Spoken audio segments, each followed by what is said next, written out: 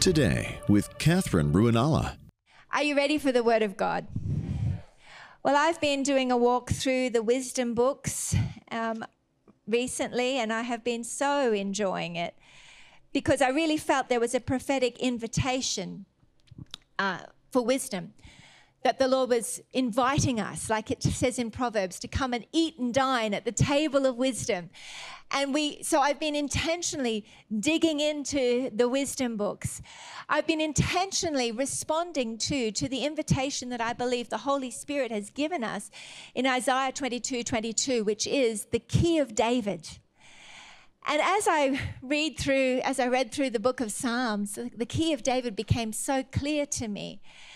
David's life was remarkable. There really were, looking through all of the kings, there are a lot of bad kings, and there are about three real standouts. And that was David, Hezekiah, and Josiah. But David, God has a thing about David. The key of David, what was it about David's life? The key of David opens doors no one can shut, closes doors no one can open. It is authority, it is favor. This incredible favor that God had for a very flawed man who made some terrible, terrible mistakes. I mean, sin, bad sin, adultery, murder, bad, but who maintained a heart that was responsive and repentant and knew from the beginning that he needed God, and he never lost that revelation that I need God. And I believe the key of David is all about the intimacy that David had with the Lord. We start off, David has this magnificent relationship with the Lord that's developed as a young boy looking after the sheep in the wilderness. He would sing to the Lord. He would talk to the Lord. He fought a lion and a bear in the power of God to protect his little flock that he had. And he developed a relationship where he knew God. And Psalm 27, which is one of my favorite Psalms here, is just so beautiful. I'll start at the beginning because it's delightful. The Lord is my light and my salvation. Whom shall I fear? The Lord is the defense of my life. Whom shall I dread? When evildoers came upon me to devour my flesh, my adversaries and my enemies, they stumbled and fell. Though a host encamp against me, my heart will not fear. Though war arise against me, in spite of this, I shall be confident. One thing I have asked from the Lord, that I shall seek, that I may dwell in the house of the Lord all the days of my life, to behold the beauty of the Lord. One thing. And from the beginning to the end, David maintained a soft heart, a humble heart that recognized, you are my beginning and the end. You are everything. And as I've walked through the wisdom books, and I've discovered this, really, there's this consistent theme of the fear of God. The fear of the Lord is the beginning of wisdom. And fear isn't like, oh, he's a scary bad God. Sometimes people get nervous when you talk about the fear of the Lord. The fear of the Lord is this revelation. You are God. You are God. You are God. This is who I'm talking to. God. Holy, magnificent, the one who's the Alpha and the Omega, the one who is the creator of all things. God. Job has this, when you've got to read through all the way through Job. I was talking to Josiah about Job and Ecclesiastes are sort of the two slightly more difficult books in the wisdom books. But you really have to read the end to understand the beginning of those two books. And the end of Job is God speaks. After everyone's said all the things that they think are clever, then God speaks and everyone goes, oh, I don't know anything.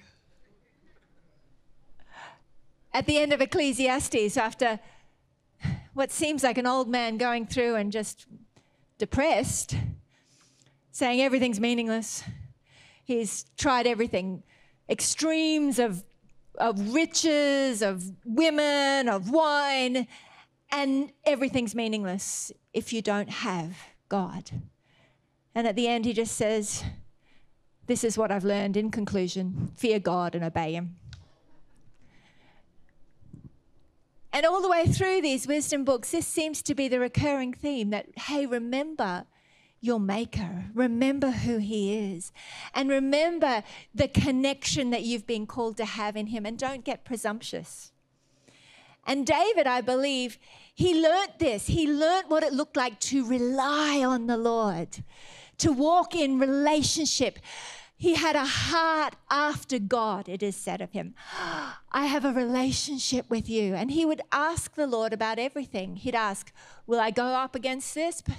Will I do this? And he didn't assume then the next time, because it was a yes last time, he didn't assume it would be a yes next time. He'd ask. Every situation he'd ask. Because he learnt from a young age, I am dependent on God. In him I live and move and have my being. Hallelujah. And that's the desire that God has for each one of us. That we would, when things are good and when things are bad, that we would maintain this revelation, I am in need of you. That we'd never become like the Laodiceans, where they say, well, I'm rich and full and have need of nothing. And not even realize they're wretched, poor, miserable, blind and naked.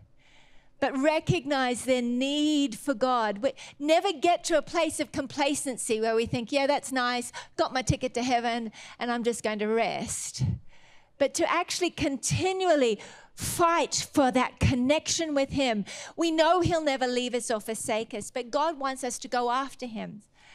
And I've been hearing this song going through my head. It's a Jen Johnson song. Hold on, don't let go. Hold on, don't let go. Just take one step closer. Put one foot in front of the other. You'll get through this. Just follow the light in the darkness. You're gonna be okay. And I've heard the Lord singing this to me all week. So interesting. And I believe the Lord is saying, hold on. Hold on. Through the good and through the bad, hold on. Remember one thing. One thing is all that really matters. When Mary was at the feet of Jesus and Martha was complaining about her, Jesus said, she has chosen the better thing. One thing I have desired, that I may behold his beauty, that I may sit at his feet, that I may dwell in his temple to gaze on him. When we remember, like the wisdom tells us, that without him nothing has any meaning, that he is the beginning and the end. He is everything our soul longs and craves for. As we remember that, then we will pursue connection with him intentionally. And in that connection, we will be continually reminded of the majesty of God, of the bigness and the glory of God. We'll be reminded of his kindness and love. We'll be reminded of his character. We'll live in a place of holy awe, reverential fear, and glorious love. A place of humility that says, oh God, you are God. I was thinking this morning as I was just taking communion with the Lord, and I like to do that in the morning before I go out to the kitchen and see everybody. I like to get up. I like to talk to the Lord on the bed first and just say good morning. And then I get up and I take communion with him. And I was thinking about the pearl of great price, the landowner who, the merchant that went and bought a whole field just so he could have the treasure in the field. And Jesus, actually, he did that. He gave up everything just to get the treasure, which was us. And he asks us to give up all that would try and take our attention for the pearl of great price, which is him. And that doesn't mean that we can't happily enjoy the blessings of God, but the blessings of God were never meant to distract us from the one thing. Some people have got confused about this. They've thought, well, I have to give away everything. I have to live in poverty, in rags, in order to prove my loyalty to God. But God's not looking for that. He says, I delight in loyalty rather than sacrifice. I'm looking for your heart. And when I have your heart, as you delight yourself in me, I'll give you the desires of your heart. It's my good pleasure to give you everything, because you aren't going to be distracted by this stuff, because you are keeping at the very center that which is most important. The Holy One, Jesus. So anyway, as we're looking at these different kings, I mentioned on Friday night we were talking about two kings, Hezekiah and his son Manasseh. And I want to just have a little further look at that today. Hezekiah is known as one of the great kings of Judah. And he did amazing things, did so well, loved God. He stood up against the intimidation of the Assyrian army. He won victories. He walked in righteousness. And he was a really good king. He led the Israelites in following God. But then he got very sick to the point that he was going to die. And Isaiah came and said, "You're going to die. Set your house in order." And Hezekiah just turned to the wall, which is, for me, a picture of what it looks like when you go and you close the door and you get alone with God. I don't want to look at anything else. I'm got to talk to you, God. I know who you are. God, I'm asking you. I know who you are. And as I cry out to you, I know you'll have mercy on me. And he cried out for mercy. And as Isaiah is leaving the palace, the Lord says to Isaiah, "Hey, go back and tell him, I want to give him 15 more years. I'm going to look after the nation. I'm going to keep them safe." And he gave him a sign, a supernatural sign with it. Just amazing. Hezekiah knew the character of God, and he put his faith in God, saying, I know who you are. And rather than just accepting it, he went to war. It's a bit like Abraham. Rather than just accepting, "Oh, you're going to destroy Sodom and Gomorrah," he began to wrestle with the character of God, going, "I know who you are. You wouldn't sweep away the righteous with the unjust." And God likes it when we go to war with the character of God, when we know what he's like. It's often that we are invited. When circumstance comes, it's an opportunity for us to remember who God is and to begin to go to prayer. Hallelujah. If you hear a warning prophetic word, rather than just going, "Oh, that's bad, I better go and stock up the fridge," it's a time to pray.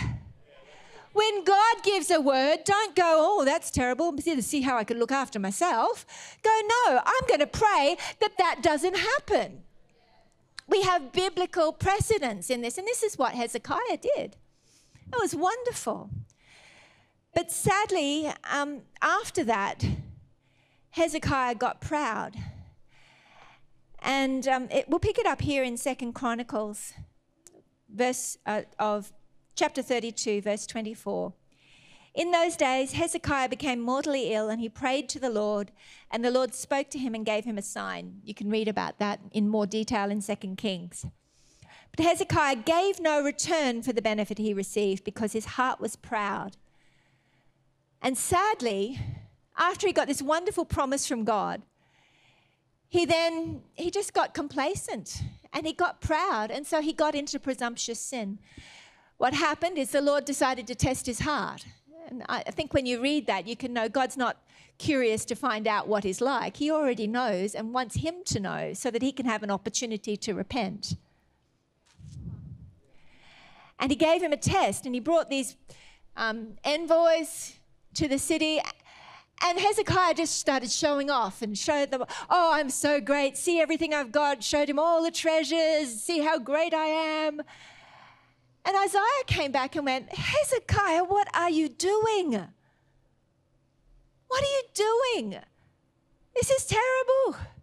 The Lord says now that those ones that came and you just showed off everything to, they're going to come and they're going to take everything away from you. But it won't happen in your lifetime. It'll happen in your son's lifetime. And but this was the response that Hezekiah had. Hallelujah. We'll go back to chapter 20 of 2 Kings. Verse 18 says this, some of your sons who issue from you, whom you will beget, will be taken away, and they will become officials in the palace of the king of Babylon. Then Hezekiah said to Isaiah, the word of the Lord which you've spoken is good. For he thought, is it not so if there will be peace and truth in my days? Basically, he said, oh, well, at least it's not going to happen to me.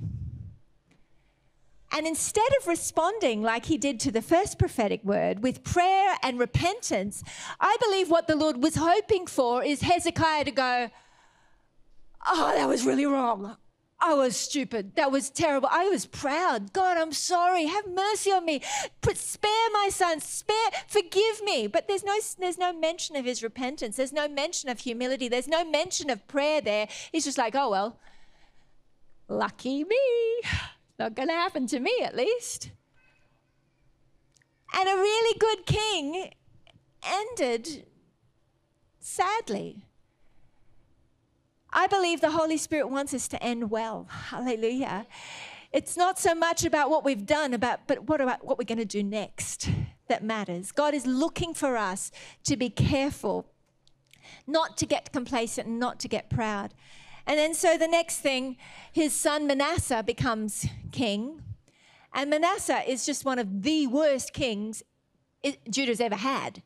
Worst, bad, really bad. Sorcery, going and sacrificing his own sons to idols, burning them alive, bringing the whole nation into idolatry and witchcraft and sorcery, erecting idols in the temple of the Lord.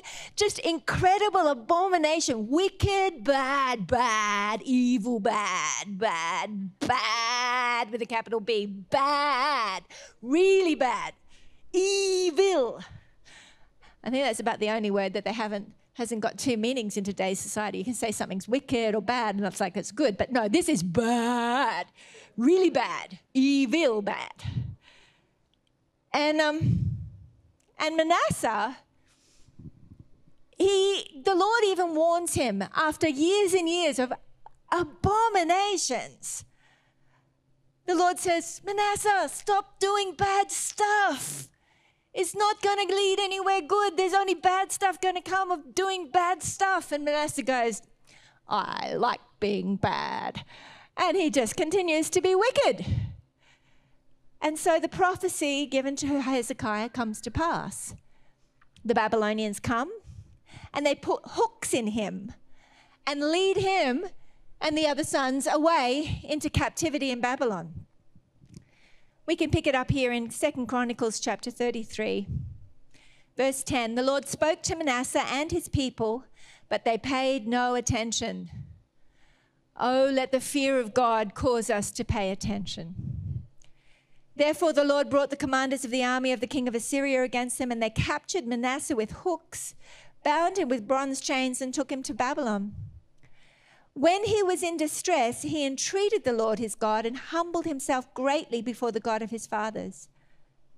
When he prayed to him, he was moved by his entreaty and heard his supplication and brought him again to Jerusalem to his kingdom. Then Manasseh knew that the Lord was God. Manasseh, wicked, bad, evil, bad Manasseh, humbled himself and repented and went, I've been wicked, bad, evil, really bad. So sorry, God. I recognize, oh God, have mercy on me. Forgive me for my sin. I'm so sorry. And in humbling himself, he received the mercy of God, and God restored the kingdom to him. And then for the rest of his days, he lived in the fear of God, and he said everything right. He got all of the nation worshiping God again. He took down all the idols. He was a really good king. And I look at the two lives of the father and the son, and I think, who did better? Now, certainly Hezekiah lived a wonderful life, but then he ended badly. Manasseh lived the worst of the worst lives, but he ended well.